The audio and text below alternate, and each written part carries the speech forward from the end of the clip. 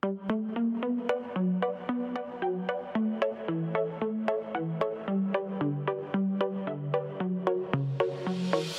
let you know before you try to go. Now that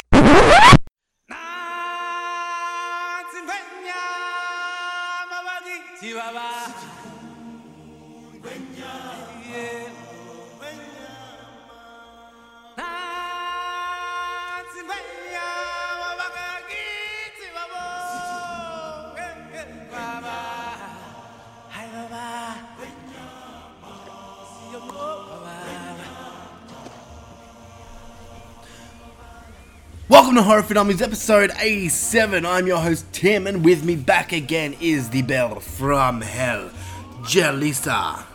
Hello, everyone. How are we this week, honey? I'm good. How are you? Yeah, I'm good. You feeling hungover at all?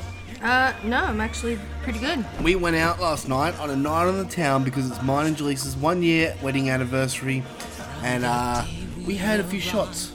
We did. A few cool shots. Actually, I'll post some pictures in the Facebook page because these shots look disgusting, to say the least. One of them's called the Abortion, and Such a brutal name. I love it. if you see the picture of the shot, you'll realise why it's called the Abortion. It's disgusting, but fuck me, it's nice. It was, yes. It was good. We had a good night out.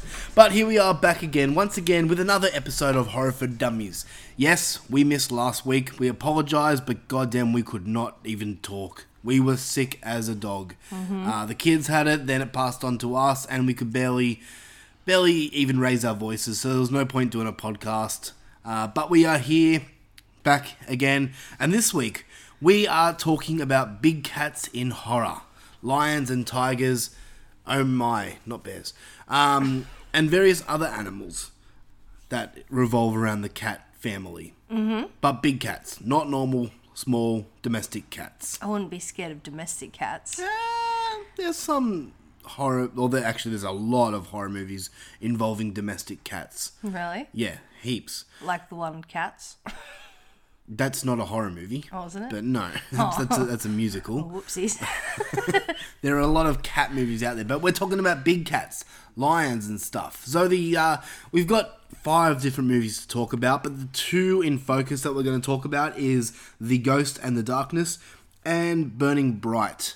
And this fits at a perfect time because The Lion King is now out in cinemas. And though it's not a horror movie, it has scary scenes in it, especially for children of young age. There is also some brutal scenes where Mufasa dies. Don't cry, Jaleesa. I'll try not to. But so we're going to talk about the horror side of big cats. Before we do any of that, we've been getting some interesting emails, some mails from our listeners as of late. And yes, I know we stopped doing listener mail, and I think honestly that was a bad call on my half. Why? For one, I kind of miss listener mail. I'm not going to lie. Number 2, I just think it was a bad podcast choice for us to get rid of it. I'm not saying we're going to bring it back, but if any of you guys want to send us mail or tell us your thoughts, then I'm not going to say no to reading it on the air. Yeah, you'll get some airtime. Yeah, so let's just go on with 2 little emails that we got this week because they're really nice and heartfelt, and I really, really appreciate the people who sent them. The first one comes from Dustin Watson. You would know him from the Horror Corridor podcast and What's the Party Horror. He's one of the main podcast hosts that I look up to. He said, Tim and Jaleesa, you two have such a fun relationship dynamic. It makes listening to the show that much better. Honestly, homies, I get skeptical of shows where couples are hosts because they're either too lovey-dovey or they rip on each other in ways that aren't funny. You two do it right. Anyway, that Perfect Friday show was just so much damn fun. I loved your casting choices and kills. Very creative way to tackle that franchise. You two rock, keep up the good work. Oh, that's awesome. You fucking stink. That That's not very nice. Julissa just farted and it stinks so bad. You don't need to tell everyone, alright? You did it. That brought a tear to my eye. Dustin, Mr. Watson is a podcasting host that I look up to, and for him to say that kind of melted my heart. It's good to know we're doing a good job and people enjoy it. Yeah, I hope so. The next one comes in from Alan Chacha. Say it, Joycer. Alan Cha-Cha. He wrote a really, really cool and long email or message about our Friday the 13th, our perfect Friday the 13th episode from last week. Yeah. Like 2 weeks ago. He's come in with his own perfect Friday the 13th. And I got to say, man, this is pretty cool. Yeah. All right. Okay. You ready for it? The ending is like, oh my God. I'm interested. All right. Alan starts. My perfect Friday the 13th. Setting now. Okay. Okay. The cast includes Creighton Duke. Remember him from Jason Goes to Hell? He's the one who Jason goes into. No, the black guy, the one with the cowboy hat. Oh, that's right. You always get those two confused. I know, right? Just because they're black doesn't mean they're the same person, Joyce. Shush. Tommy Jarvis. Not Doyle. Tommy Jarvis. I'm so fucking ashamed about that. Ginny Field. Chris Higgins. Okay. Rennie Wickham and Sean Robertson. Interesting. Reggie the Reckless. Pam Jarvis. Okay. And he goes, I don't feel like listing them all, but all the survivors come back. They aren't surviving long. See, I love that. He's brought everyone that survives from every single Friday the 13th movie. Yeah. And they're all back from this one. That's cool. All right. Jason is the Jason from part 6 to start, then Uber Jason to end. Okay. Uber Jason. Jason X. Ah, okay. He's called Uber Jason. This is Alan's story. Creighton Duke has spent the last 20 plus years recovering from his battle with Jason. Lots of physical rehab and getting into peak physical condition. He is a badass old man. Camp Crystal Lake has been abandoned for years, but Jason is still out there. Sometimes hikers turn up mutilated. Creighton uses his hunting knowledge, to track down all other survivors. He sends them letters and explains his plans. They were able to stop Jason for a time or just survive him. If they all get together, and maybe, just maybe, they can put Jason down for good. Creighton has also hired an elite team of mercenaries to help battle Jason. The survivors meet up and agree to his plan. We also meet the mercs. Think the Expendables. Alright, it's cool. They travel to the former location of Camp Crystal Lake. The survivors and mercs begin to actively hunt Jason. Jason kills about half the survivors and mercs in various bloody ways. Head crushed, chopped off, legs removed, bodies cut in half, arms taken, machetes through chests, axes in heads, lots of blood. Cool. Telekinesis girl finally gets her power up and is able to keep Jason from moving. The mercs shoot him many, many times. Jason falls to the ground and Creighton Duke pulls out a massive machete out of his coat and goes and says he is going to take Jason's head. The leader of the Mooks shoots Creighton in the head, killing him. Ooh. Plot twist. Yeah, they open fire on the rest of the survivors, killing everyone but Telekinesis Girl, Tommy, and Reggie. Telekinesis Girl uses her powers to stop the bullets and then sling the mercs into the lake. The survivors run off to one of the trucks they used to get to the camp. The mercs swing back to the shore, but one of them is badly wounded and they think he dies. They claim Jason's body and leave. The survivors regroup and venture into the lake, finding the wounded merc. Telekinesis Girl uses her power to keep his body going long enough for him to tell them that the mercs took Jason's body to the government installation to be studied. Telekinesis Girl uses her powers to crush his skull. Nice. Telekinesis Girl is in full control of her powers and they are hella strong now. The trauma he has unleashed her full potential. They decide to go to the institution and get revenge. The government is doing stupid stuff with Jason and turn him into Uber Jason. He starts killing everyone at the base and the survivors make their way to it. They are able to get there because of the carnage Jason is causing. In the final battle, all the soldiers and support staff at the base are dead. Jason stands alone. He kills Tommy and Reggie. Telekinesis girl tries to use her power, but it doesn't work, and Jason rips her in half. Wow. Jason walks out of the base and back onto the road. He sees a sign that says Haddonfield, Illinois, 500 miles away. Oh. So that sets up Michael versus Jason. That's awesome. How cool is that? I love that. He then sent another email. Yeah. And the soundtrack to my masterpiece will be Motorhead, Slayer, Megadeth, not Megadeth, Metallica, Immortal, Black Sabbath, AC/DC, Rammstein, Abath, Typo Negative, and some other badass bands. God damn, Alan. Awesome. Your Perfect Friday the 13th is it's something I want to see. Yeah. I'm not going to lie, man. That's that cool. whole, like, fully new concept. I'd be down to see that. I love how he's brought the survivors from every Friday the 13th movie. That's cool. I'm so happy that Chris finally died. Chris Higgins. I hate her.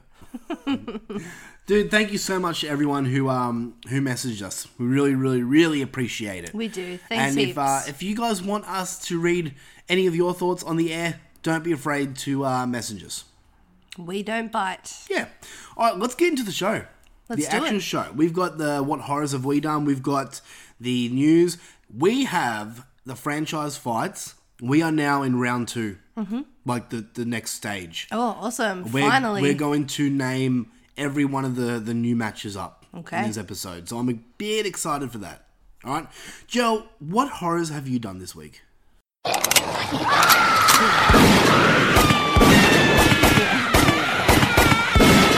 What horrors have you done?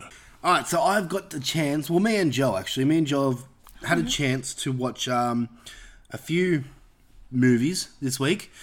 One being, I had a real want to sit down and watch some 80s horror movies. Mm-hmm. So I watched a movie from the 80s that I haven't seen for a long time, and Jill has never ever seen. No. And that movie is Day of the Dead. Mm-hmm. George A. Romero's Day of the Dead.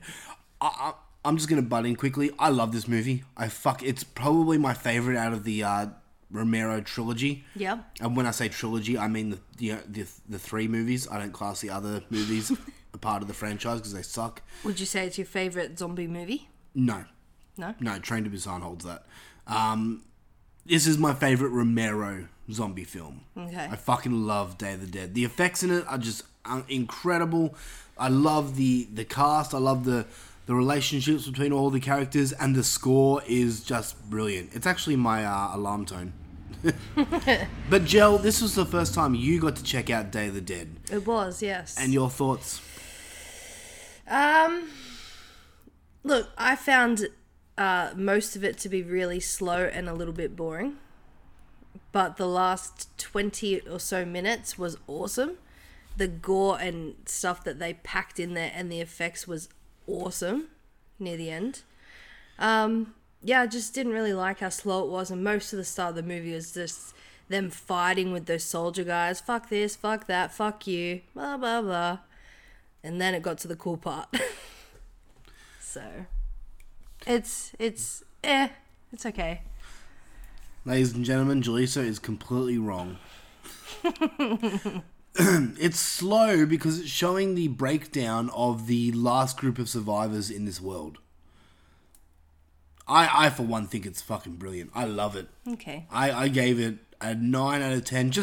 The ending is a bit of a letdown in that movie. Yeah, that's right. Yeah, it's a little bit of a letdown. It kind of cuts forward a bit later and you're like, oh, okay. I thought she was dreaming again, but he's like, no, they actually got out safe. I was like, well, you didn't even see him get in the fucking helicopter. Yeah. The ending is a bit of a letdown, but the movie as a whole, I love it. It's one of my favourite 80s horror films. Mm. And would you suggest people go and see it, regardless of your thoughts? Yeah, of course I would. The gore and everything made it so much better. I'm going to buy this one. When I have the chance, I'm going to buy it on Blu-ray. I love it that much. You do that, honey. I will. What else have we watched? We got to watch a movie called The Intruder. This is a new one starring Dennis Quaid. Mm-hmm. We got to sit down and watch this the other night. Let me just explain what this movie is because it is a new one, and I want to talk about the plot quickly. It also has Megan Good in it. Who's Megan Good? She's the wife. How do you know who's she? She's been in a movie called Debs. She's been in Stomp the Yard, or movies like that. I've never heard of this girl. She was in The Unborn. So, anyway, The Intruder. A young married couple buys a beautiful house on several acres of land, only to find out that the man that brought it refuses to let go of the property. I love this this plot. Mm-hmm. I think it's great. Yeah. The movie, I enjoyed it for the most part. Mm-hmm. It kept my attention. That's a big plus. Yeah. Because it usually takes me a lot to be engrossed by a movie. I needed to know what happened to this. I admit I did fall asleep only because I was very, very tired. But I had to go back and watch the bit that I fell asleep in. As a movie as a whole, it was enjoyable. It would have benefited from tightening up with the story. There were some parts that kind of that just need tightening up. But Like what? Oh, don't fucking do that. I can't think of the top of my head now. Okay, sorry. There was just some parts of the story that that could have been a bit tighter. But as a whole, I enjoyed it. Mm-hmm. I recommend it. I say it's a good film. Yeah. What do you think? I actually enjoyed it. I was very engrossed in it. The laptop died and I was like, quickly plug it in, get up. Oh, yeah. Remember? Yes, because we watched it through the laptop, yes. No, it was good. I love the concept and the kind of twist near the end where you find out about the guy. Yeah. It's a twist that we've seen in horror movies before, so it didn't really shock me, but it was good. It shocked me a bit because you had no idea. Mm. I forgot what I was going to say. What was I going to say? I don't know. No. You were going to say... Oh, yeah. Of course, there was some annoying parts, like you wouldn't do that in real life. Oh, You'd be more suspicious. That was a little bit frustrating, but I could get past it. Okay, overall, what would you give this movie out of 10? Probably 7. Okay, you're copying me. I gave it a 7 as well. 7 out of 10. It's a good movie. Mm-hmm. It's above average. I enjoyed it. It just needs some tightening up. That's all. Actually, I'll read my review. Is it Dennis Quaid? Is that his name? Dennis Quaid. Actually, he did great. Yeah, the acting in this is tight. Mm-hmm. Really good. Dennis Quaid was very believable in this. The faces he pulled too. Yeah. Let me just...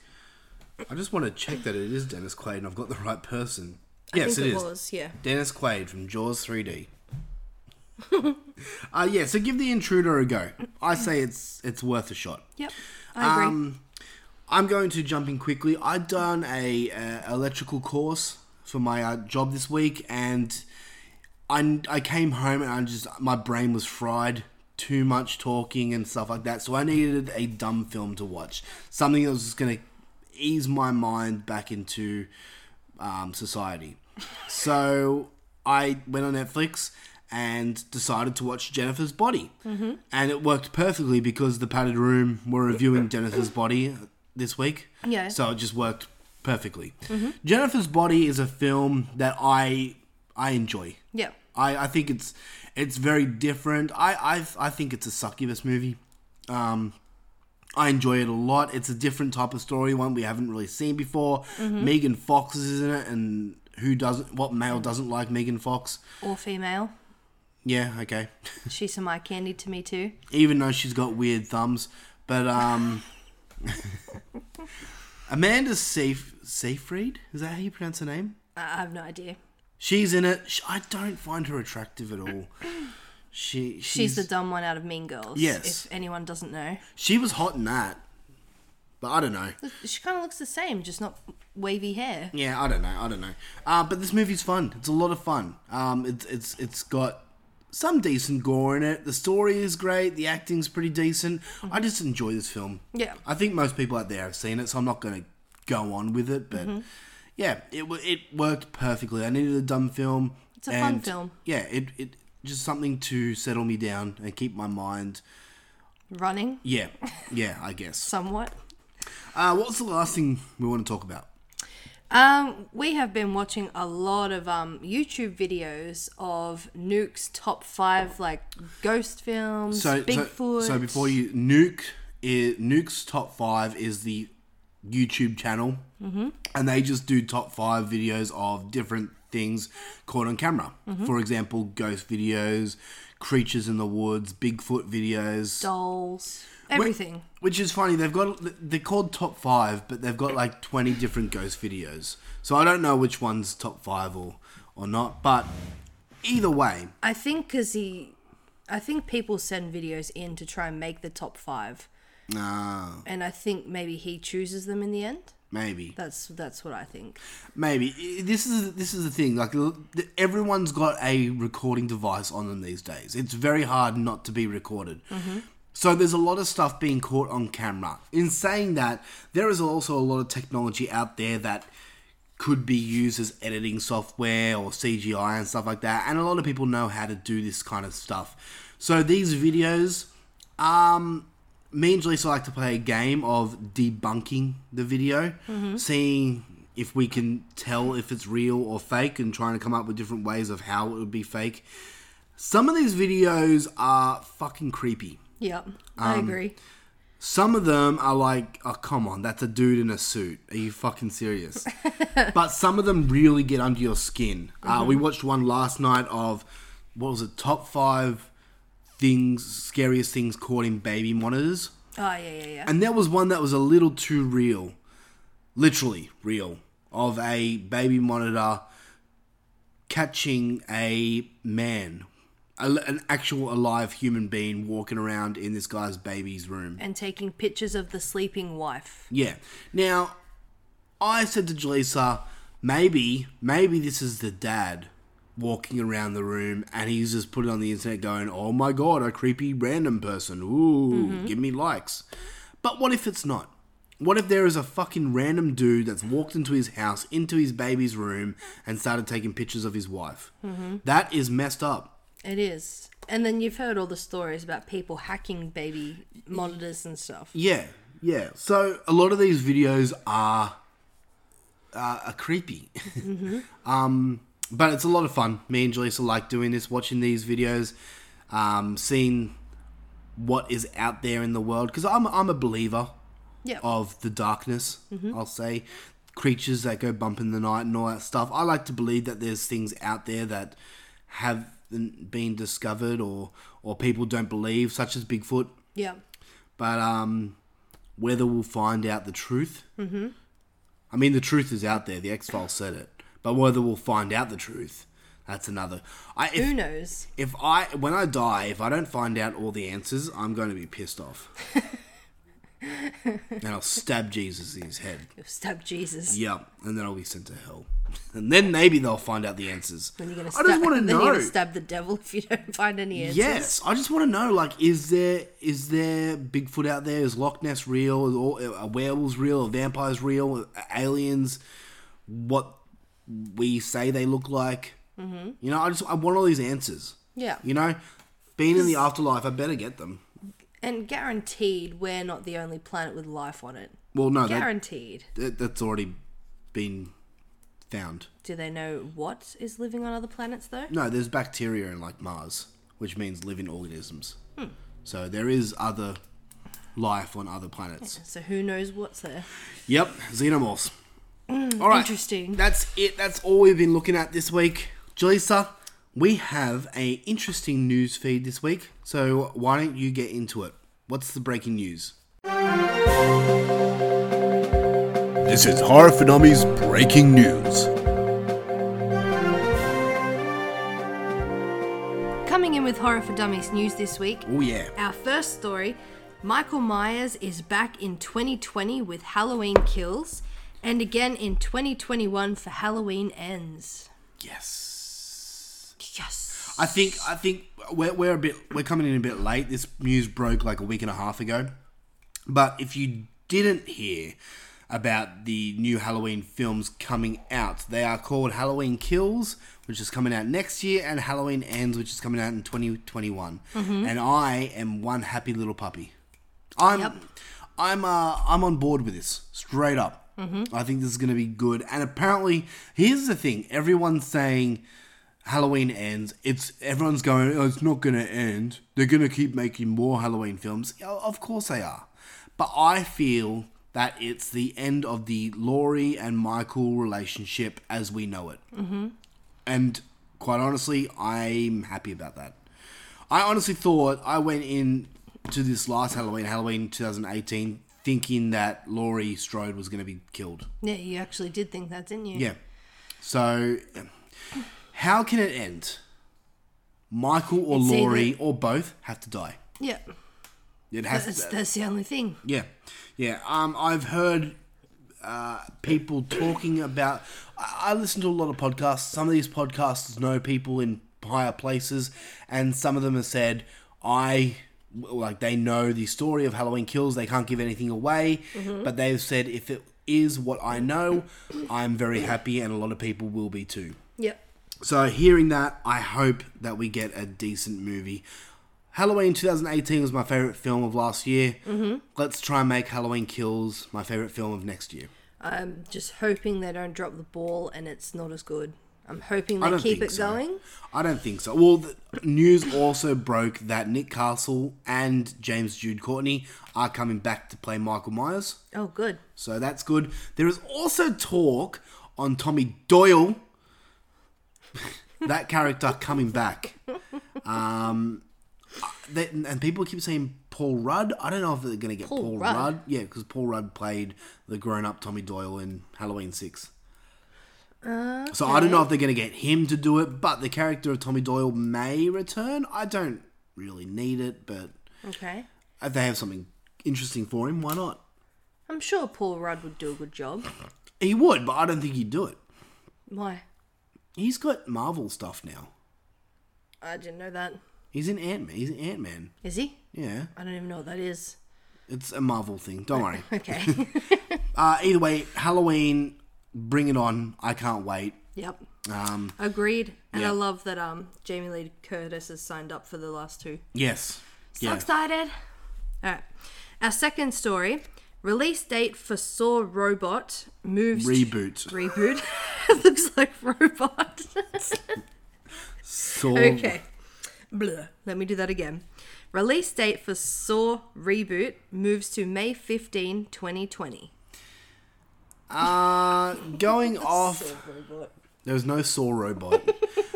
Going off from what I just said about Halloween and being really excited, I'm not really excited for this. I don't feel we need another Saw. No, we don't. And, or a reboot in that matter. And Chris Rock...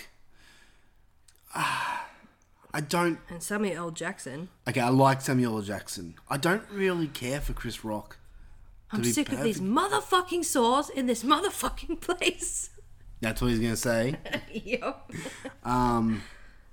Look, when Jigsaw, the last Saw film, Jigsaw, came out in cinemas, I think it was last year, or the year before, 2017. I can't remember what year. When it came out, I didn't go see it at the cinemas, and I wasn't upset that I missed it, you know? I did eventually catch it. It was fine. I haven't even seen it. I honestly don't think I need to see it again. Mm-hmm. Like, nothing wowed or shocked me.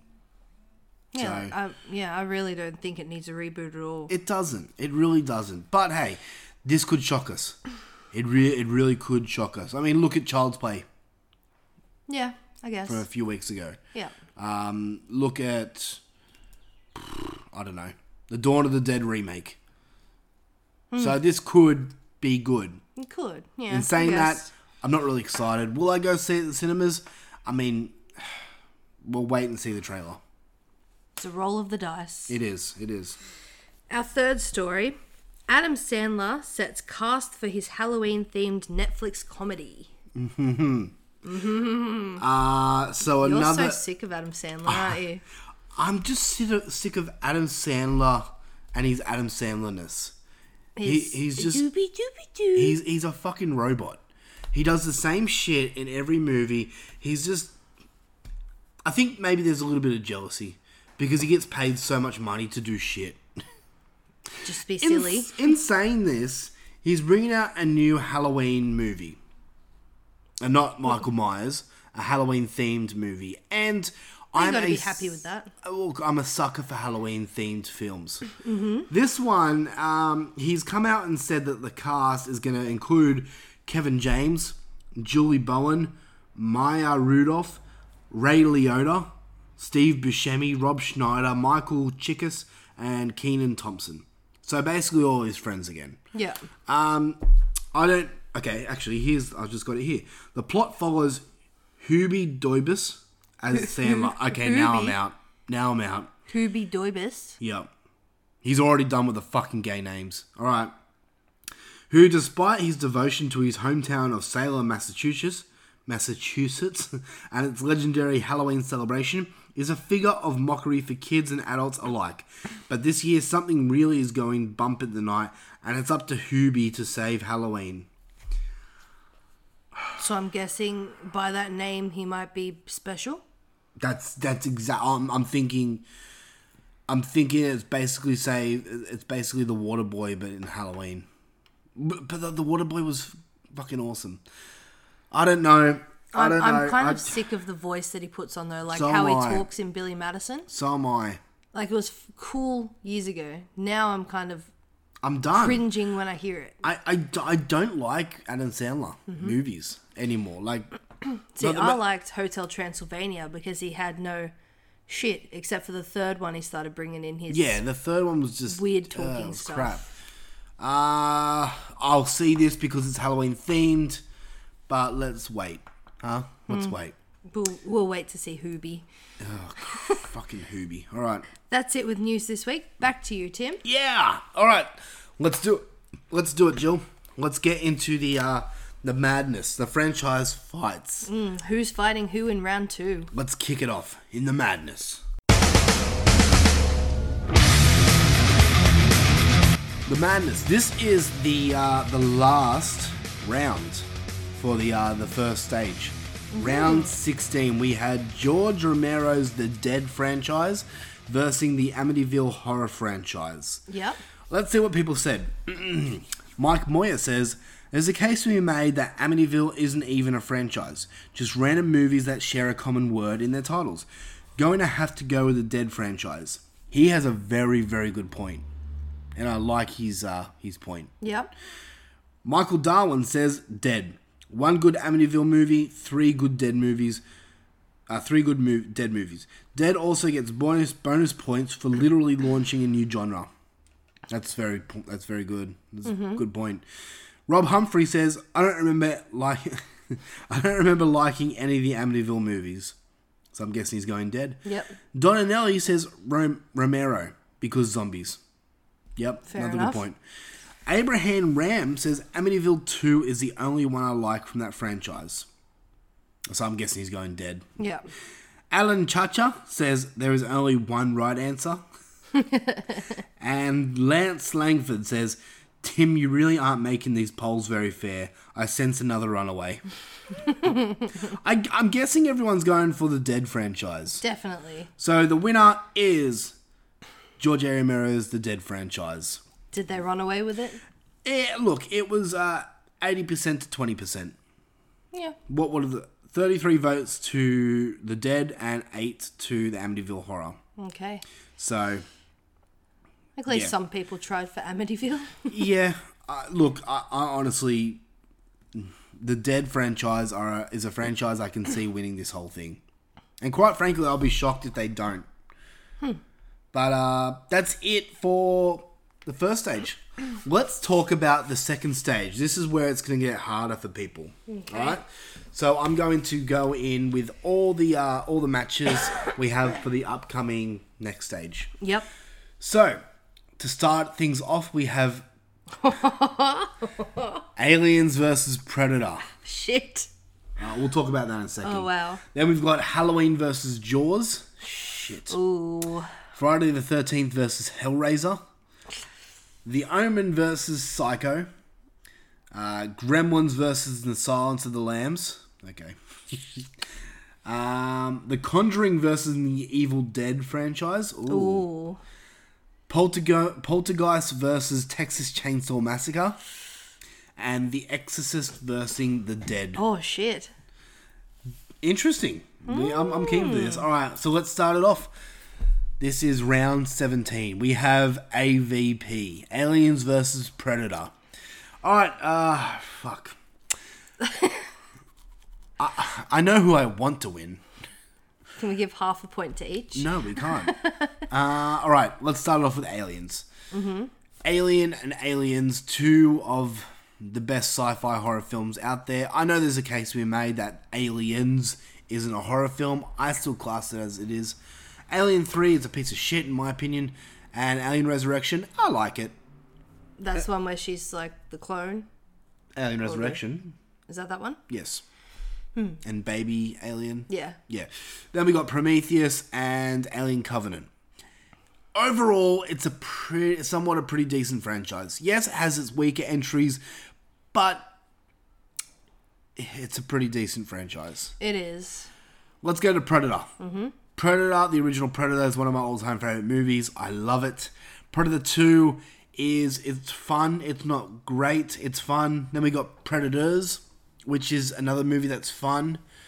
Then we've got The Predator. Is that the new one? Yeah. That was really disappointing. Then we got Aliens vs. Predator. I mean, both of them have Aliens vs. Predator, really. I like that one. I enjoy it. Look, they're okay. Requiem was horrible. But, look, yeah. I'm trying my hardest to make a case for Predator here, because I really, really, really want Predator to win. I'm much more of a fan of the Predator over the Xenomorph. I'm much more of a fan of the original Predator film than any of the Alien films. Is it because you prefer the look of Predator? There's that. I just prefer the whole Predator mythos better. I'm just a Predator fan. Mm-hmm. I like Xenomorphs and Aliens, don't get me wrong, but I'm just more of a Predator fan. Okay. In saying that, this is a franchise fight, and... Oh, man... I wish they just made better fucking Predator films. I'm gonna have to go Aliens on this. Maybe one they'll blow us away. Yeah, I'm gonna have to go Aliens on this. As a franchise, it is better, which is really hard for me to say. Mm-hmm. Jill, how about you? I'm gonna have to agree with you. I'm going Alien. Yeah. Well, hey, it's not up to us. It's up to everyone equally. So, but hey, the first Predator movie, people might just like that one, and that's them. Yeah, but compared to the first Alien film, you know, I think a lot of people like Alien more than Predator. I can honestly see Alien taking this one. But we'll see. If you want to vote, go over to the Horror for Dummies Facebook page. There you will see the polls, and just click on which picture you think deserves to move forward. Mm-hmm. All right. I think it's about time to talk about mighty beasts of the jungle.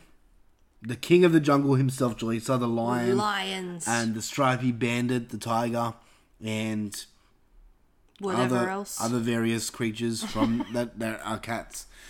Do you want to talk about feature presentation? Yes, I do. Let's get into it. Feature presentation.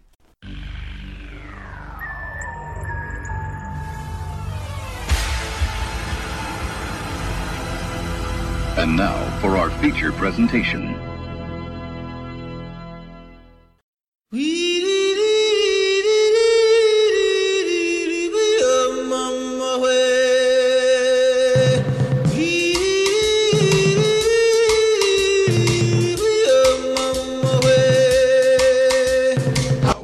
Alright, we're talking about big cats in horror.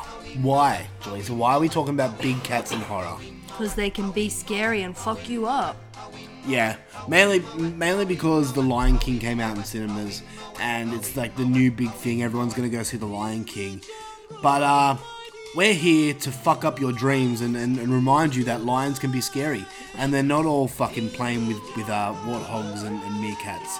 No, And monkeys. they can kill you brutally. So we've assembled a few films So we try to crush children's dreams. Yes, we are. Children don't believe in Disney. There's no happy endings. It's not. Especially when we talk about Raw. We're talking about lions and tigers, big cats in general here. We were going to stick to lions, but we saw a certain film that we could not pass up the opportunity of talking about. So the 5 films we're going to talk about here, we're going to start with The Ghost in the Darkness. Then we're going to move to a movie called Prey from 2007. Then we're going to talk about another movie called Savage Harvest from 1981. And we're going to talk about a movie called Burning Bright from 2010. Yep. And then we're going to finally wrap it up with the most shocking movie probably ever made, which is called Raw from 1981. Wait till you hear about the making of that film because it's going to shock you. I'm still in awe about it. So am I. I'm still a little skeptical. But okay, what makes lions scary, honey? Is it the fact that they can camouflage? Yes, and how big they are, their claws and their teeth. Me and Jaleesa went to the circus when was it, like a year ago or something like that? Oh yeah, last year sometime. Months ago. And we were sitting in the seats in the circus, and they had like a big cage around the what do you ring? call it? The ring, I guess. Not a wrestling ring, like just like A circus ring? Yeah, circus ring. And they had like cages there, and they had like little seats for the lions to come and sit up, and they held them all evenly spaced out. And the lions came out, and they jumped on these little seats, and the seats were like in front of people. And one lion in particular raised its tail up and pissed and squirted all over the crowd. And it was the funniest thing I've ever seen because we were not in that crowd. We were a bit to the left, so we didn't get sprayed. But it fucked me dead. I felt sorry for these people. If anyone has a cat or knows of a cat that's marked its territory, you cannot get that smell out. Yeah. And every time we walked over to that area, it stunk. I felt so sorry for those people. Yeah. And it wasn't a little spray. It was like a hose. Yeah. Oh my god, that's funny. Because he was smelling the cage and rubbing his face on it and turned and was like... Yeah. Do you think that was cum or piss? It's kind of like the... It's marking its territory. Yeah, it's like it's not hormone. What is it? Like a pheromone thing. I don't know. You know?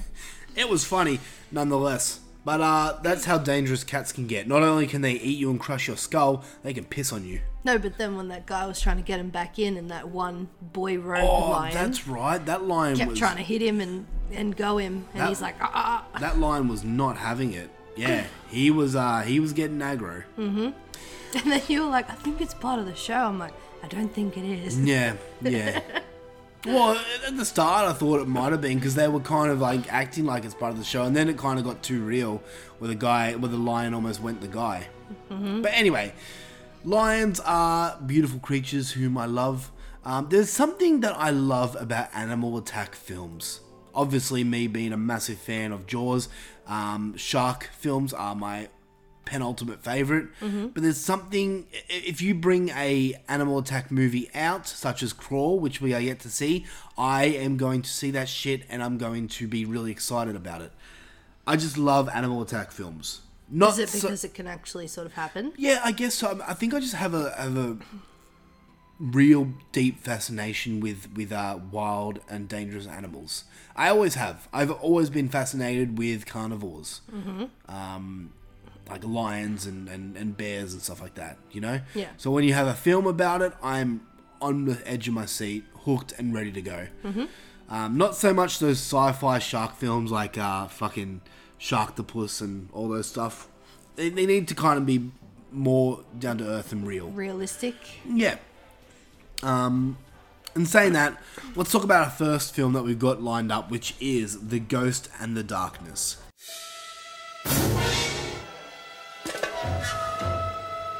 Oh my God. Holy. Lions don't do this. Lions never had a lair like this. They're doing it for the pleasure. They are not lions. They are the ghost and the darkness. We're in a race, Colonel, and the prize is the continent of Africa. We are building the most expensive and daring railroad in history for the glorious purpose of saving Africa from the Africans and, of course, to end slavery. How many do you think they've killed? 100, maybe more. Do we wish the world to think that the builders of the British Empire are afraid because of a few minor difficulties with the local wildlife? Are you sure this was a lion? I'm going to locate Remington. I assume you've heard of him. Now, do you see a problem with that? Actually, no. Let's go after them. Get it back! The devil has come to Samo! I am the devil. Stay out of my way. You're a rather cheerful fellow when you get to know you. You don't enjoy killing, do you? Then why do it? Because I've got a gift.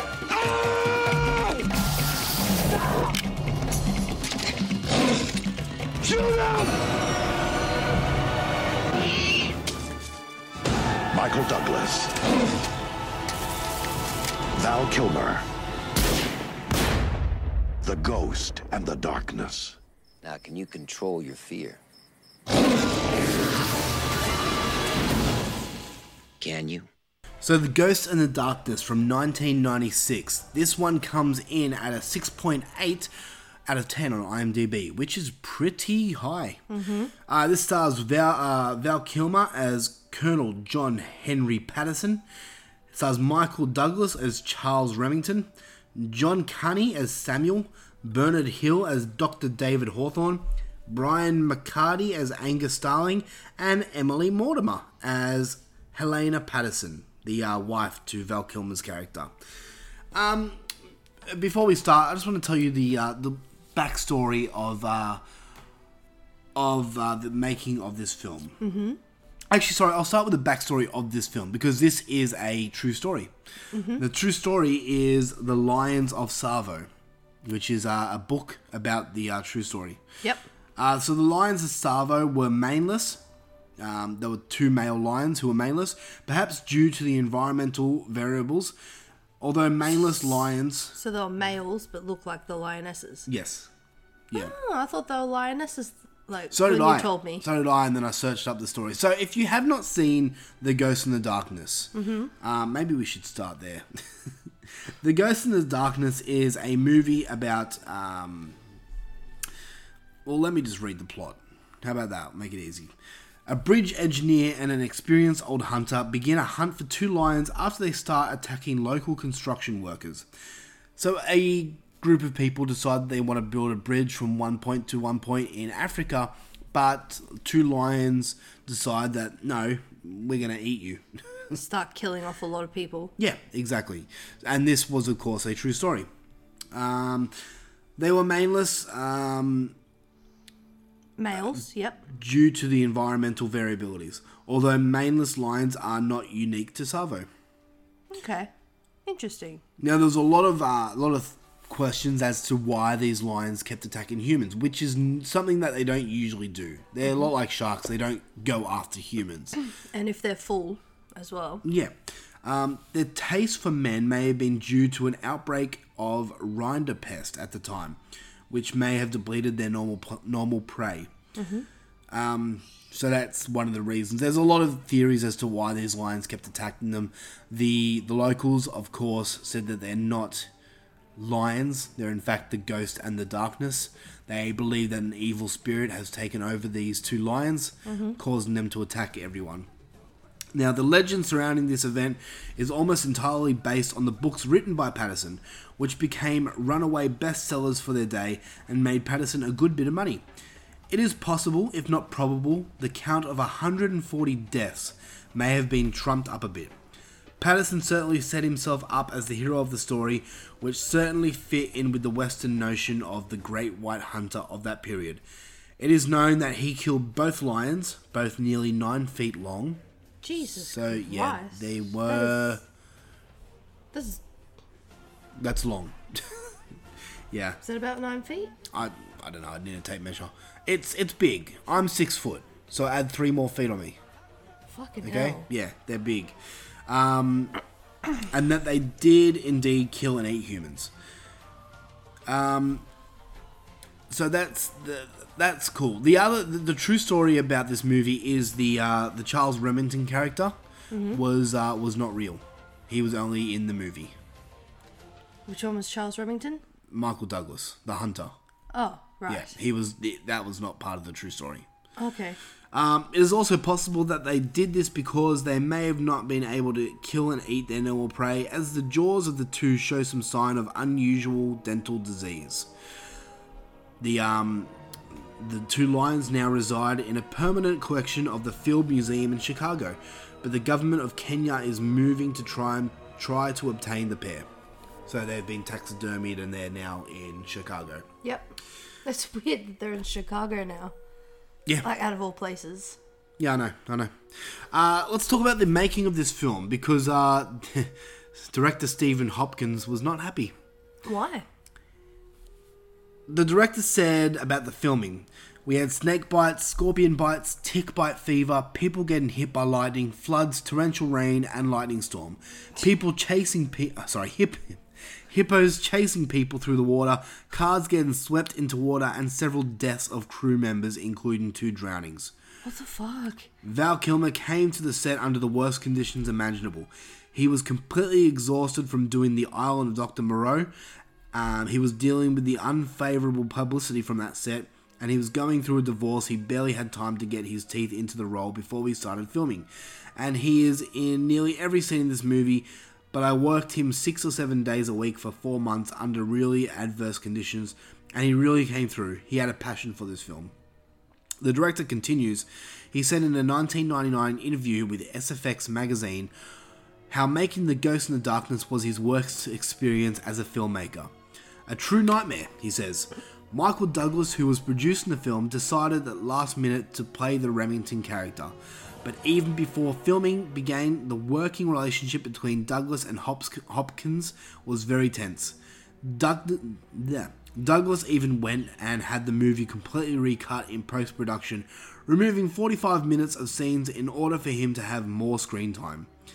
Wow. This also explains story parts that go nowhere and plot holes that the movie has, like for example a part where the story jumps from having only a few people killed by lions, only for characters in the next scene mentioning how the number of people dead is much bigger.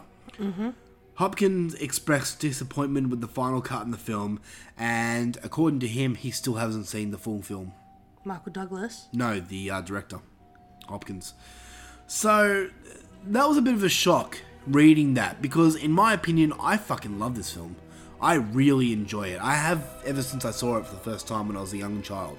So it makes sense now how he said it jumped some scenes. Yeah, I guess it does. Like, watching it, I didn't really pick up on it. Neither. But now, yeah, I can see it. Was this your first time watching this movie? It was. So tell us your thoughts. I actually liked it. I was intrigued to find out and Yep. wanted to kill that fucking lion because it was annoying. Or lion. Both of them. Yes, And why? because they were mean. They just Okay. kept killing a lot of people. They're just lions. They're hungry. I know. Do you want to But kill no. humans because they kill animals to eat their food? No, that's okay. Yeah, I enjoyed it. It was interesting. I did too. Here's the thing. The lions in this movie are completely real, for the most part. There's only one scene involving an animatronic lion. All the other shots were used using 2 real lions named Bongo and Caesar. The same lions also appeared in the film George of the Jungle. Ah. Yeah, so I love how they use real lions. It just makes it seem so much authentic. Mm-hmm. The thing about the lions is some of the cinematography was very, very close, and you could barely make out some of the attack scenes. Mm-hmm. But there were other attack scenes that were really well done, such as the attack on Patterson's wife. I should also mention that we're completely spoiling these films. Yeah, sorry. But this film is just I love the story of it. I love the score of it.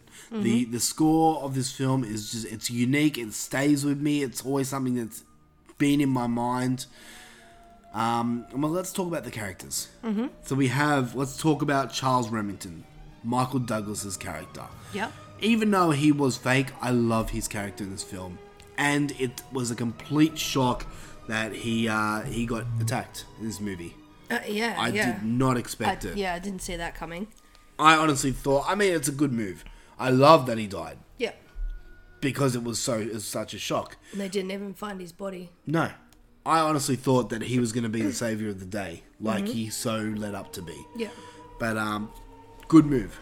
Good call. It was the shock that they wanted, and it succeeded. Yeah. A lot. Yeah, exactly. The ending of this film, you a fan? How he just kills the two lions and that's it? It's all happy. I think it's good. It wraps up in a nice little bow. The lions took a lot of shots, which is the true story. Apparently the second lion that they killed took 9 bullets to take down. 9 bullets? Yes. Was any in the head or just all body? It didn't say, but I mean, for all we know, like 5 of those could have been in the legs. Still, 9 bullets to take down 1 lion. And in the legs if they're running at you. That's pretty good. True. There were a lot of deaths in this film that I was not expecting. Not just Charles Remington, but Angus Starling in this film. He's the guy. That was the scene that you weren't really a fan of when the lion jumps from the roof, and then you see that Angus has his throat slashed. Oh yeah, it didn't kind of make sense. I think that was what the director was saying. One of the scenes that was kind of jumped up and missed. Yeah. Yeah. So. It doesn't overly make sense with like the scratch on his. Yeah, not really. It's like he's just in mid jump slash this guy's throat. But I don't know. I don't think a lion can do that, but anyway. Well, you don't know. These are the ghosts in the darkness. So, yeah. Now, Anyway. the lair of these lions. We see the lair of these lions in the movie, and it's filled with not just human bones, but you got animal bones in there, and they are clean to the bone. It was covered. This cave was in the real story, but no one could find it until years later. Okay. And that's what led to a lot of people feeling that Colonel Patterson fabricated a lot of the story and made him more of a hero than what he was. Yeah. But yes, there was a cave, and they had like as many bones, or did they make a lot more bones for the? No, there was a lot more bones in the movie than what there was in real life. Oh, okay. But still, they had a den, so that's pretty cool. All right, do you have anything more to add about the Ghost in the Darkness? No, not really. Well, final thoughts, and if you could score it out of 10. Final thoughts. Yes. If you haven't seen it, I suggest go and watch it. I love how they use real lions. Yeah. It's so good. And the score I'm going to give it is probably a 6.5. A 6.5. Wow. I'm going to come in a bit higher than you. I love this film. It's one of my childhood favourites.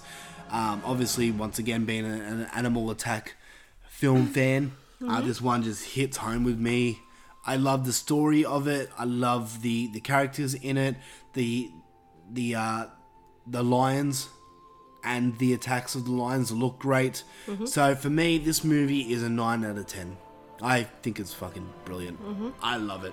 Even though it's got a lot of problems, according to the director, I didn't really see those problems firsthand, and I think this has a lot of nostalgia effect on me, this film, so. And the director would have different problems with you, like, compared to you. Sorry. Why would the director have problems with me? Compared to you, I meant to say. Yeah, true. But I still think it's very much worth I say this is worth a buy, this film. I think it's great. Yeah, why not? Alright, let's talk about another lion film. And that movie is from 2007. It's called Prey. Now, there are 2 lion films out there called Prey. One is from 2016, and it's a German film. which features one lion. I tried my hardest to find it. I could not find that movie anywhere. In saying that, I watched the trailer, and the trailer, the lion, it doesn't really look real. It looks completely fucking fake. But let's talk about Prey from 2007.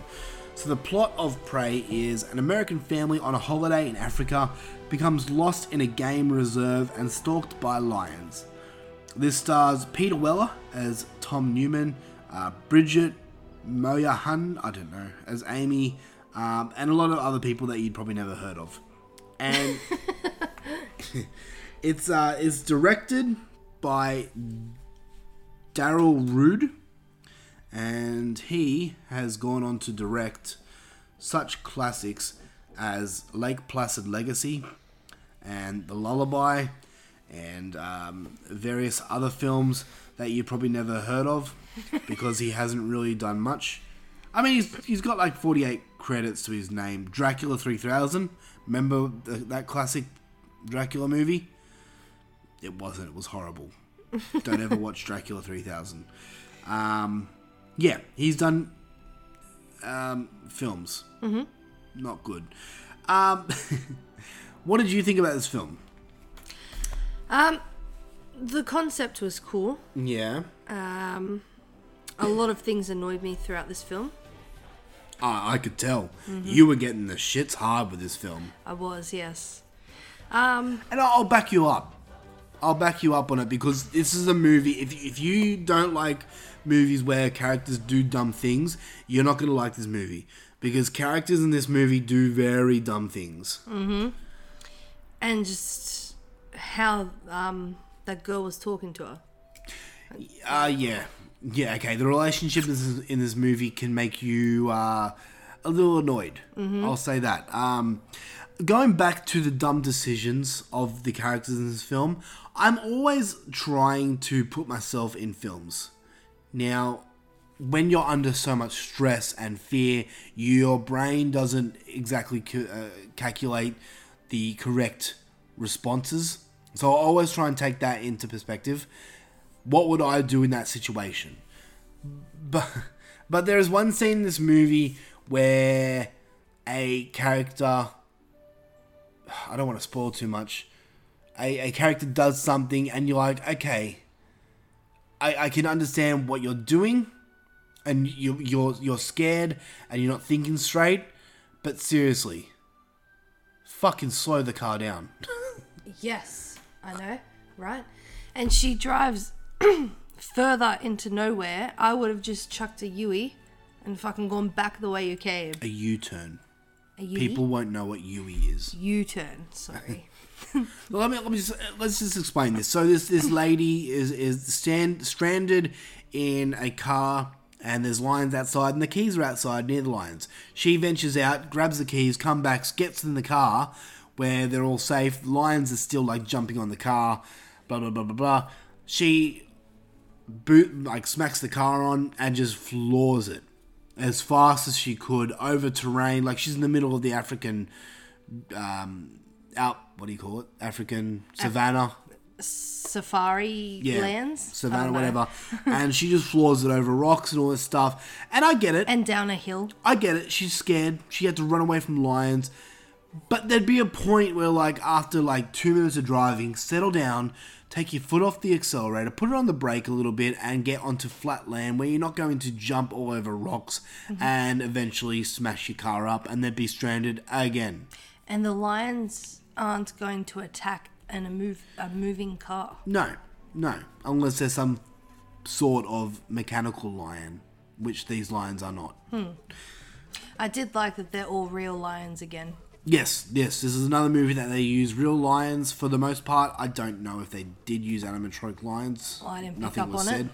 So yeah, they do use real lions on this. This movie didn't have many attacks in it though. I think I can only remember 2 people dying.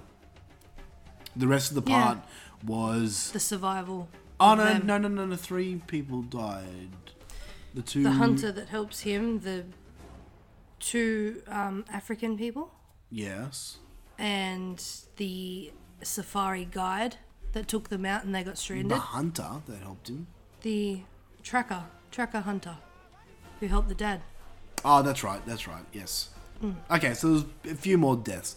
In saying that, it wasn't as action-packed with deaths. This is more lions jumping up and scaring you type film. And more of a survival film. Yeah, pretty much. Which I'm a fan of. Survival horror film is another thing that I really like. Yeah. This one, compared to The Ghost in the Darkness, I wasn't a fan of the characters. And I think you agree with that. Yes, definitely. How that stepdaughter treated the stepmom. Yeah. There would come to a point where the stepmom, if I was a stepmom and I was getting treated like that, like she was abused, she was getting basically just the cold shoulder, but more. It would come to a point where I'm like, shut the fuck up. I'm in your dad's life. Your dad chose me. Deal with it. But she doesn't. She doesn't. She just... She just cops it. Yeah. But there were characters in this movie that I wanted dead. Another thing that bothered me with this film was the cinematography was all over the place. There was not really a good shot in this film. Maybe there was a couple, but the cinematography wasn't great. Like, I didn't enjoy it when they were looking out the window trying to look down to see if the lion was underneath the window. Yeah. I didn't like that they didn't do a shot from their view. Yeah, I get you. There were just a few things that bothered me with this film. Do you have anything else to add about this film? About Prey from 2007? No. No? No. Alright. I'm going to give this movie... I gave this movie a 5 out of 10. It is an average film at best for me. I bought it years and years ago. I watched it, and I never watched it again until last week. And that was only because we were reviewing it on this show. Yeah. I don't think I need to watch this movie again now that we've reviewed it. No, I don't need to get angry and stuff again. Yell at the TV. If you want a lion film, I say stick with Ghost in the Darkness. You can pass on this one. What would you say? I agree. I give it a 5 because I'm not going to give it a 1 star just because I hated the choices. It was still decent. It had real lions and stuff. So I'll give it a 5. Yeah. Alright, that is Prey. Alright, the next one I'm going to talk about, and I'm going to talk about this one alone because Julissa did not watch this film with me.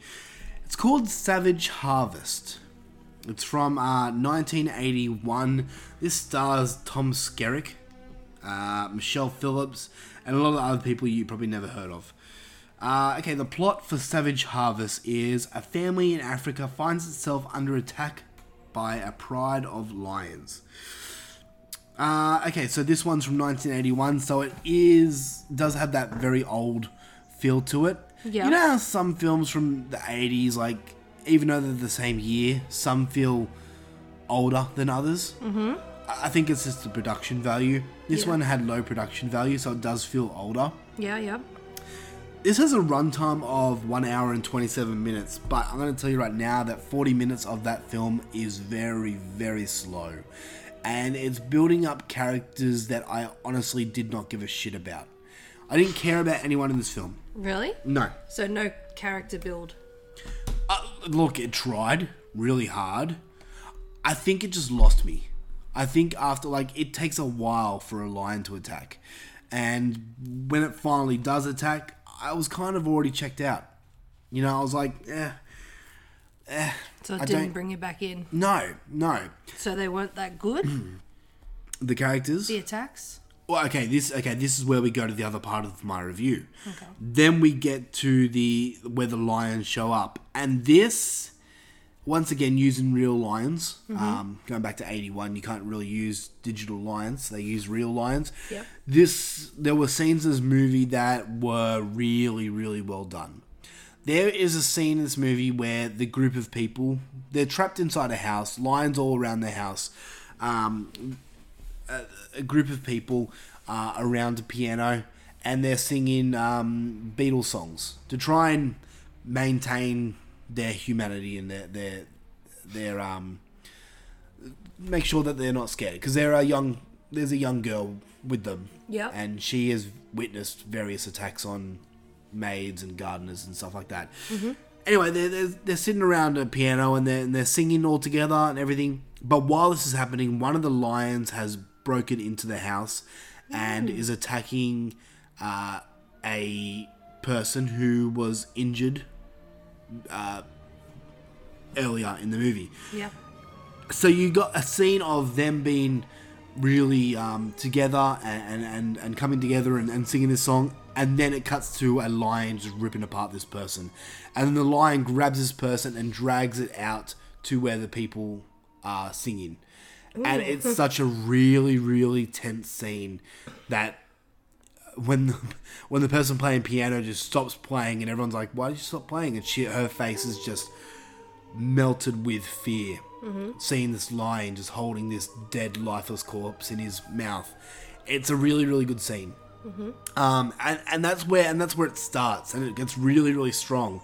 Some of the attacks in this movie are pretty real.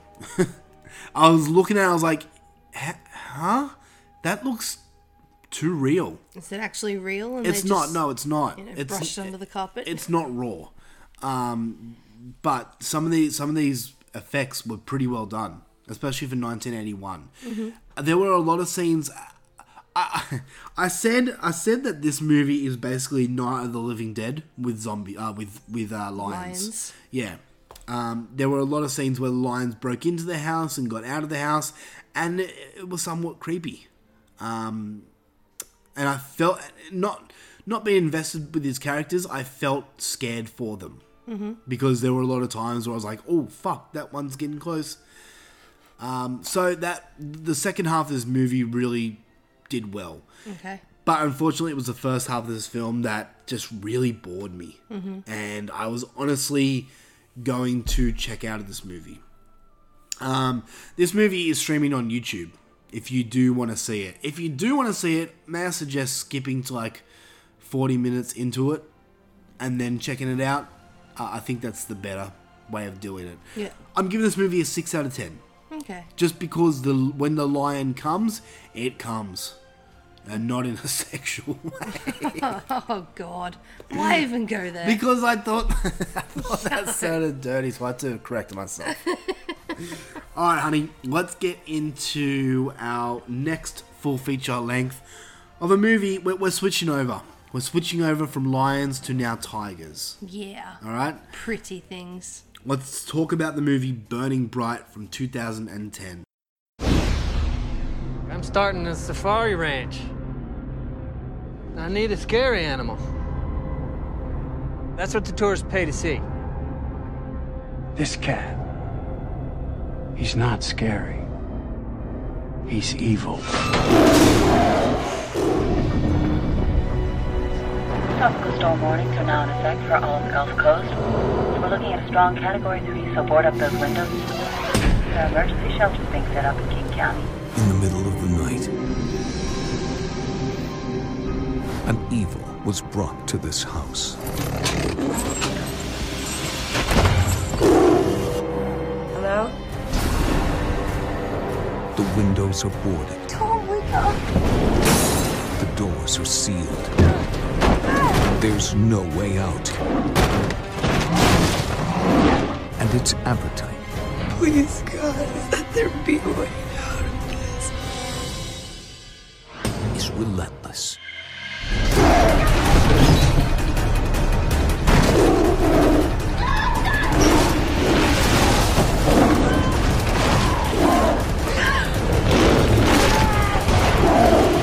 Burning Bright.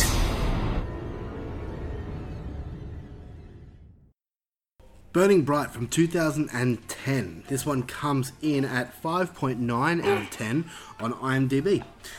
The story is a thriller centered on a young woman and her autistic little brother who are trapped in a house with a ravenous tiger during a hurricane. This stars Brianna Evigan, I guess, as Kelly Taylor. You would remember her from Step Up 2. Step Up to the Streets. Maybe you wouldn't remember her from that, but she's the main girl. Yeah, she's the hot one in that movie. Yes. Charlie Tahan as Tom Taylor. He was the young boy in this movie. He's been in movies such as I Am Legend, Frankenweenie, and Super Dark Times.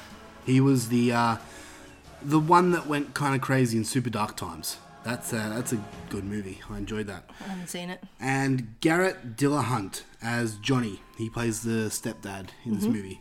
So this movie, speaking about the movie Crawl, this one's very, very similar in the fact that we have a natural disaster and then it turns into an animal attack film.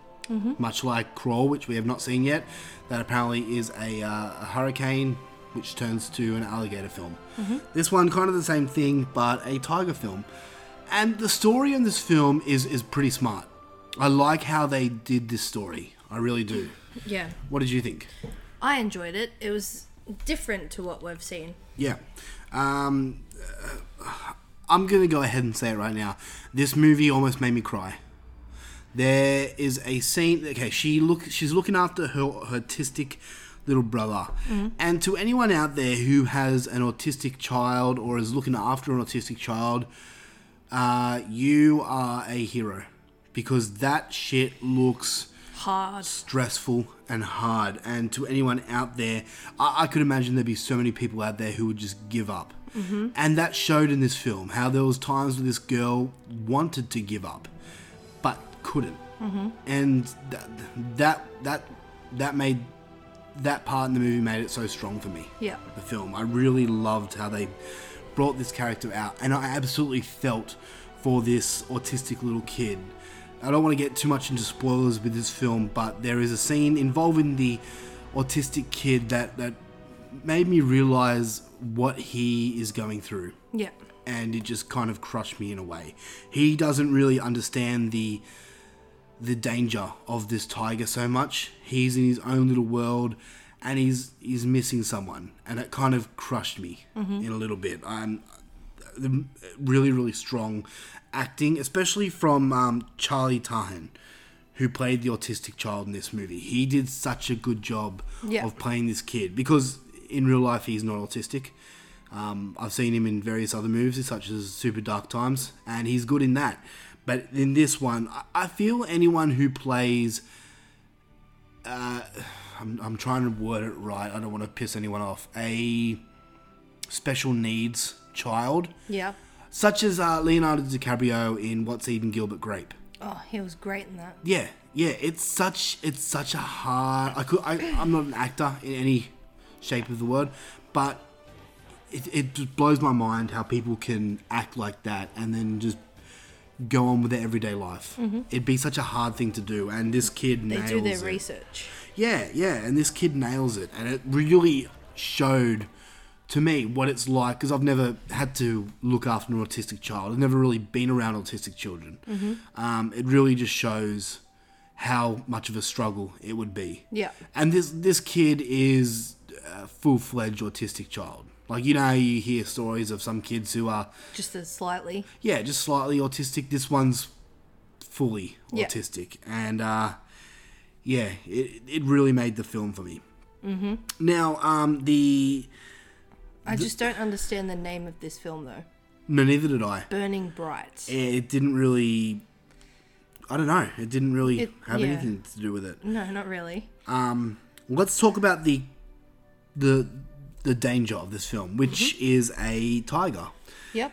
Now, the story on how this tiger comes into his house is real. I think it's really well written. I love how it comes about. It may shock people how it comes about, and it may anger people how this tiger comes about. Yep. But I love it. This movie is a survival movie to the max. These two, for the most part, it's just two characters and a tiger. Yep. Kelly and Tom, who are versing a tiger and trying to get out of this house. And the reason they can't get out of the house is... The windows and everything's boarded up. Everything's boarded up. From the hurricane. Yeah, we'll say that. There is a kind of a twist as to why it's boarded up more, but I'll save that for people who want to watch this film. Yep. I came across this film in one of the horror Facebook groups where someone posted a little clip of the tiger attacking or trying to attack a character. And I was like, wow, what is this movie? It looks great. and I searched it up and found it, and I'm really, really glad that I did find it and watched it. Yeah. I had a blast with this film. I think it's out of all the big cat films that I've seen, this is one of my favourites. Yeah, I'll have to agree. I really, really enjoyed this. The tiger. Let's talk about the tiger in this movie. Because apparently, according to the IMDb trivia, none of the actors came face-to-face with the tiger. Really? Which is a bit of a shock because they come face-to-face with the tiger in the film a lot. Yeah. That's just showing you how digital effects work. Once again, this is a real tiger. So they never acted around the tiger? Yeah. They just They panned spliced the bits in. They spliced the scenes in. Really? Yeah. For the most part. I mean, there must be some scenes where they come face to face with the tiger. But yeah, for the most part, they did not. Just thinking that part with the wall. Yeah. Well, not real. Unless that was like an animatronic head. Movie magic, honey. I don't know. But it's really well done. The cinematography was really good. I really, really enjoyed this film. It was good. Yeah. Very good. Apparently, here we go. The title is a reference to a William Blake poem, The Tiger, published in 1794. So I still don't understand why it's called Burning Bright. Yeah, neither. And I keep getting mixed up with Brightburn. Yeah. I was going to say that at first, and I was like, no, that's not it. Yeah. Yeah. But this is Burning Bright. It's from 2010. I think it's a great film. I'm giving it an 8 out of 10. It's just short of... I still think The Ghost in the Darkness is a better film. Yeah. Because of its rewatchability. You know, I think I can go right now and watch The Ghost in the Darkness again. I could probably watch this again, but I don't know how many more times. Okay. I'll give it an 8 out of 10 as well. Yeah? I enjoyed You liked it it that much? Yeah. I say it's worth a buy, this film. If you like your animal attack films, this one is... And survival horror. I think this one is up there. Yeah. I saw a lot of other reviewers giving it 5 out of 10 and all that stuff. I don't really understand why. Yeah. For me, this hit home. The reason the tiger is on this property at all is because the stepdad wanted to turn it into a kind of a safari zoo type thing. Yeah. He's American property. Yeah. He's got all these different types of animals, but the main attraction being this big tiger. Yeah. Who we established at the start of this film is quote unquote pure evil. Yeah. According to the guy selling it. I think the guy was Meatloaf. The guy selling the tiger, played by Meatloaf. Let me just double check that. I'm sure I saw that somewhere. Yeah, I remember you mentioning it to me. I'm sure it was Meatloaf. Yes, Meatloaf. So, and Meatloaf played like I think Meatloaf's a decent actor. Yeah. When he wants to be. When he wants to be. Yeah. Like he was in Rocky Horror Picture Show. Yeah. Which I haven't seen in full yet, but comes in on his badass motorcycle. Does he come in like a bat out of hell? Yep. do you see Pretty sure he what I did there? breaks through a wall. Like a bat out of hell? Yeah. I call to the morning hole.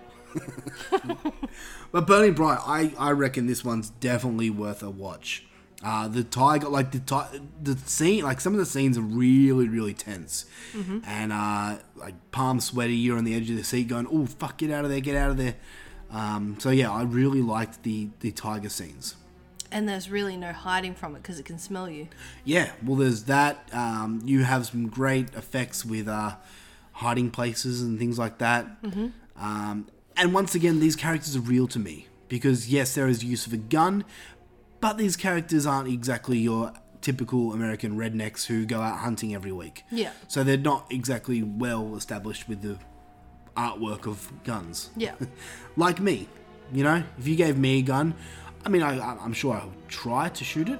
I've shot a gun before, but I don't think I wouldn't be an expert. No. I'm sure Alan would kick my ass in gun fights. So, but yeah, Brightburn. Fuck! There I did it again. Burning Bright. Burning Bright. Where can the thing is, I couldn't really find this anywhere. We had to find other means to get this film, but this is one that I want to track down and actually buy. Yep. I enjoyed this a lot. Add to our animal collection. Yeah, animal attack collection. Mm-hmm. All right, let's jump into the last film that we're going to talk about, and this one is one that we need to really talk about because it has some shocking scenes in it. This movie is Raw from 1981. Now the clouds have all rolled on, and the storm has come and gone.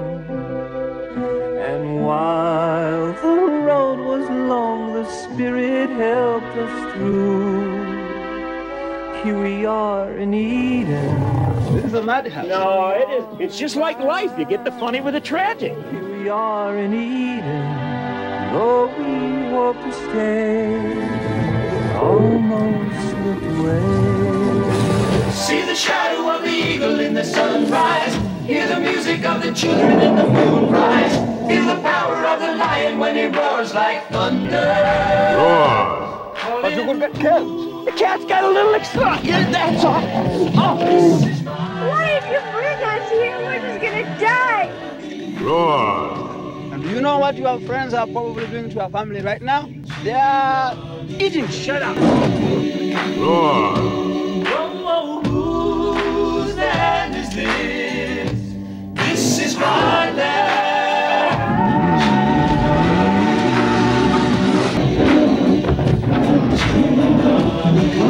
Roar!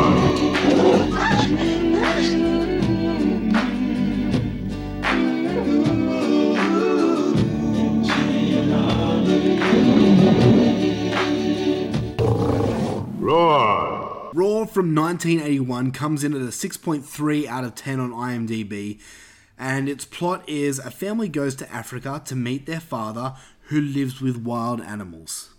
If you haven't heard about this film, pay close attention because this is something that was brought to my attention a year and a half ago or something like that, and when the person telling me, person being my friend Kaluf, who is my co-host on Baldy and the Wolf, my other podcast.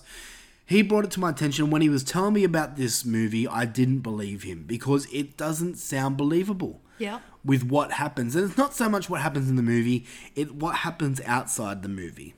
Mm-hmm. So let's just jump into what happens outside the movie, honey. I'm still in awe about if this is real or if this isn't. They have no need to lie about it, so it's got to be real. I guess so. Look, this movie took a long time to produce. Like years. I'm talking about like 4 or 5 years to actually come out. It was like 11, wasn't it? I've got it here. I'll read it. But let's talk about what happened with the making of this film, right? Now, listen close, because you might need to rewind and double check if I said this correctly, but this is what happened. During filming in 1977, Melanie Griffith, who... Actually, you know what? I should just mention who the director was first. The director was Noel Marshall, who is the producer on a little film called The Exorcist. Noel Marshall was, at this time, the stepfather of a girl called Melanie Griffith, who I'm sure people know of. She's been in some heard things. Of that name. Yeah. He was the stepfather of Melanie Griffith. And he put her in this film. And during filming in 1977, Melanie Griffith, his stepchild, was mauled by a lion and required plastic surgery. Griffith reportedly received 50 stitches to her face. It was feared she would lose an eye, but she recovered and was not disfigured. On another occasion, a lion grabbed her hair and wouldn't let go, and that moment made it into the film. Another story, cinematographer Jan de Bont was mauled and scalped by a lion on set. De Bont required over 120 stitches to sew his scalp back from where a lion had bitten his head. After medical treatment, De Bont actually returned to his production to complete his DOP duties. Jesus Christ. Another scene. During production, Director Noel Marshall was attacked by the lions so many times that he eventually was diagnosed with gangrene. In one of those incidents, he was clawed by a cheetah when protecting the animals during a bushfire that occurred in 1979. All animals were evacuated, though it took several years for him to recover from his injuries. And it wasn't just the people who were harmed in this movie. In 1978, a flood from a dam break killed many lions in the film, washed away the set and destroyed nearly all the movie, including sets, completed film footage, and 3 key lions, including Robbie, the movie's Lion King. The picture was set back several years, and the damage done amounted to approximately $4 million. Jesus Christ. Now let's get back on what happened to the other people. Yep. Tippi Hedren, who was the wife of the director, fractured a leg during production when an elephant bucked her off its back when she was riding on top. Moreover, also during production, Hedren was bitten in the back of her head by a lioness called Sherry. Hedren received 38 stitches to the open wound. The incident can be seen in the finished picture. Hedren is hanging to the branch of a tree when 34 lions run across her. The 34th lion bites at her head. Hedren screams, and the blood scene is real. This thing is the funniest thing I've ever written. Hedren in an interview says, Hedren once said of being bitten by a lion, and this is what she said, and I quote, "Let me tell you, it hurts when you're bitten by a lion. It's not only that you may have an open gaping wound plus shock, but the pressure of those enormous jaws is so strong that it hurts." Well, no fucking very shit. Good.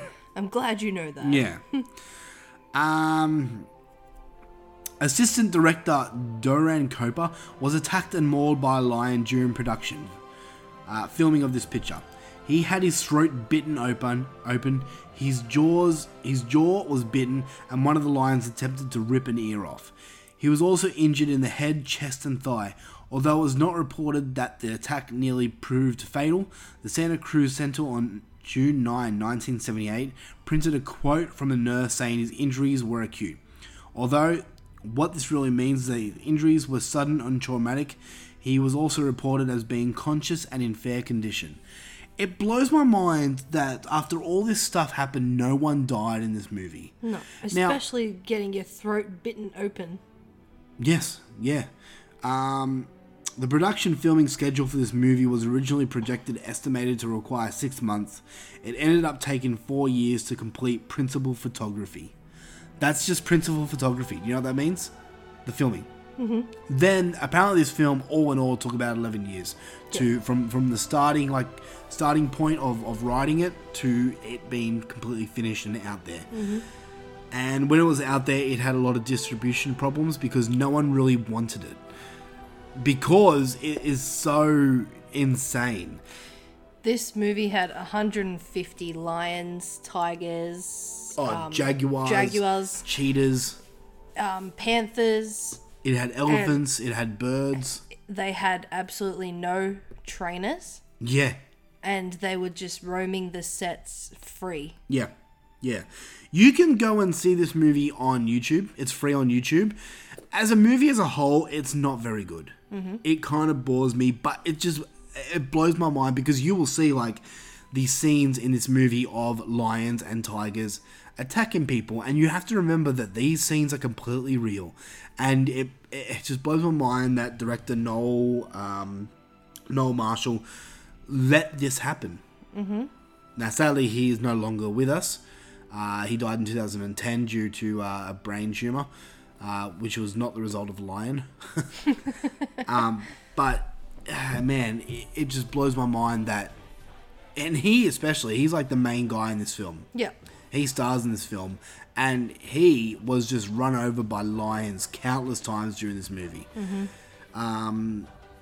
A movie as a whole, it's not very good. Yeah. I don't think I've sat through this movie in full, but I watched it because it gets boring. Yeah. Like, how much can you watch of lions just running around and and fighting with each other and stuff like that. Yeah. You know, I'd rather watch a documentary. Mm-hmm. But it's just so shocking as to what happened. Yeah. Yeah. Yeah, exactly. And this family let their kids star in it. Yeah. So their kids got attacked by lions as well. Exactly. That's just... That's the awe part, like the shock and awe. The dude was scalped. Do you know what that means? Mm-hmm. That... Oh, my God. Imagine being scalped. Like in that movie Maniac. Oh, very good. Except it was a lion, not a dude with a knife, which would have... I was explaining the scalping. I know. But it just, like... a lion doesn't, like, hold your scalp and, like, slowly cut. That would be in, like, one swift motion. Yeah. Oh, my God, man. I cannot imagine being attacked by a lion, let alone numerous lions and other cats. You know, like, being... we've had numerous kittens and cats as pets. Yeah. And sometimes those cats, they get the shits and they scratch you. Mm-hmm. And it hurts. So I'm not going to lie. A scratch from a little kitten, a domestic house kitten, it hurts. Think about a fucking lion scratching you. Not just that, it biting down on your head. I don't want to. No, neither do I. That shit, like, makes my blood run cold. As that girl said, it hurts. Oh, my God. No shit. No shit. All in all, look, I give this movie a 4 out of 10. It's not a very good movie, and I only really watch it just because it blows my mind at how shocking this movie is. Mm-hmm. Should you go see it? I think, honestly, go onto YouTube and search up various scenes of the movie. Yep. Just search up Raw. That's not R-A-W, it's R-O-A-R, as in lion roar. Mm-hmm. And just search up, like... raw scenes, and it will give you the most prominent ones. Yep. And a lot of these tigers and lions and stuff are wild. They're not actually trained. Yeah, they're tigers. not trained. They're just you just bought them from like some were poachers trained, and stuff. Wasn't it? And there then were some others trained. Were wild. Yes, which is not a good mix. No. You know, you don't put trained animals with wild animals because it's going to show the trained animals, hey. That's probably why they fought a lot. Probably, yeah. Yeah, the trained ones are like, you got to stop doing that. You're ruining the movie. What would you give this movie out of 10? Oh, I haven't. I've only seen the scenes that you've showed me and a bit of it. Yeah, okay, so fair. For their efforts, I'll give them a 5. Okay. Yeah. Not a good movie. Just watch the scenes and read up about it, because there's a documentary on YouTube that you can read about the making of it, and it's just insane. Mm-hmm. Yeah, Raw from 1981. This concludes our talk on big cats in horror. Do they deserve a place? Would you be opposed to another lion movie in horror? No. I would not. Neither. I mean, what more could they do? I think, honestly, Burning Bright is the one that deserves a watch. Mm-hmm. I feel most people have watched Ghost in the Darkness. Burning Bright is something that I feel a lot of people have missed. Yeah. And it's definitely, in my opinion, worth a watch. I've never heard of it, and it's never been like released in the movies or anything. Yeah, neither. So. Well, 2010. It was definitely not released over here. Mm-hmm. Maybe over in the States it was, but yeah, I say it's definitely worth a find if you want a good survival horror film. Yep. Check out Burning Bright. Mm-hmm. Have you got anything else to say about big cats? They're pretty. That's it. What's your favorite big cat? Lion, tiger, jaguar, panther? I'd probably cheetah? have to go. Oh, cheetah's pretty too, but I'll probably have to go tiger. Really? Yeah. You? I'm probably have to go lion. Why lion? Because they're the king of the jungle, baby. Is that the only reason? Is that the prettiest one to you? Yeah, they piss on people. I don't know. I don't think I've ever thought about it. See, I love the panther too, 'cause the pure black with the green yellow eyes. Yeah. But now I go tiger. I like them all. I love cats. I'm a cat lover, you know? Let's get a kitten. Okay. a lion kitten. We can film our own Raw. Are lion kittens called kittens? I don't know. Cubs. That's Cubs. right. Anyway. Alright, this concludes episode 87 of Horror for Dummies. I'm sorry about the birds right now. They're pissing us off. We will be back, next week. Oh, this is going to be fun. We're going to have some fun. Next month, the month of August, me and Julissa have decided that the month of August is going to be 80s Horror Month. We are going to show you, and there's 5 weeks, or 5 Fridays, and we try to put our episodes out on Friday. Doesn't always happen, but Friday, Saturday, Sunday, weekend podcasts, yay. Yep. There's 5 weekends in the month of August, and we are going to be reviewing a film from the 80s, a horror film from the 80s that Julissa has never ever seen before. We're going to show her 80s horror that she's never checked out. So, from 1985, our first film from the 80s that Julissa is going to watch is Fright Night. Yep, the original Fright Night. Yep, the original Fright Night. We're going to be checking out the original Fright Night from 1985, and we're going to have some fun. We're going to go back to the 1980s. Yep. And we have some cool, interesting movies that I haven't seen for a long time that I'm excited to revisit again. I'm excited to see these since I've never seen them. Maybe we'll talk about the remake too, if we get time. Okay. If you guys like us, please hit us up on the Facebook page, Horror for Dummies at Facebook, or you can just go to horrorfordummies.com. Thank you, Jason. Please give us a 5-star review on any of your podcast streaming apps, Podbean, Apple Podcasts, all that good stuff. And if you could leave a comment, that always helps. Anything else? Please, if you want to get in contact with us, I think we're going to slowly bring back listener mail. That was my bad, guys. You really miss it, don't you? A little bit, yeah. I miss people talking about us. Or to us. To us, that's what I meant. To us. Yeah. About us. Yeah. To us. So if you have anything to say about this episode or previous episodes, get in contact and we'll read it out on the air.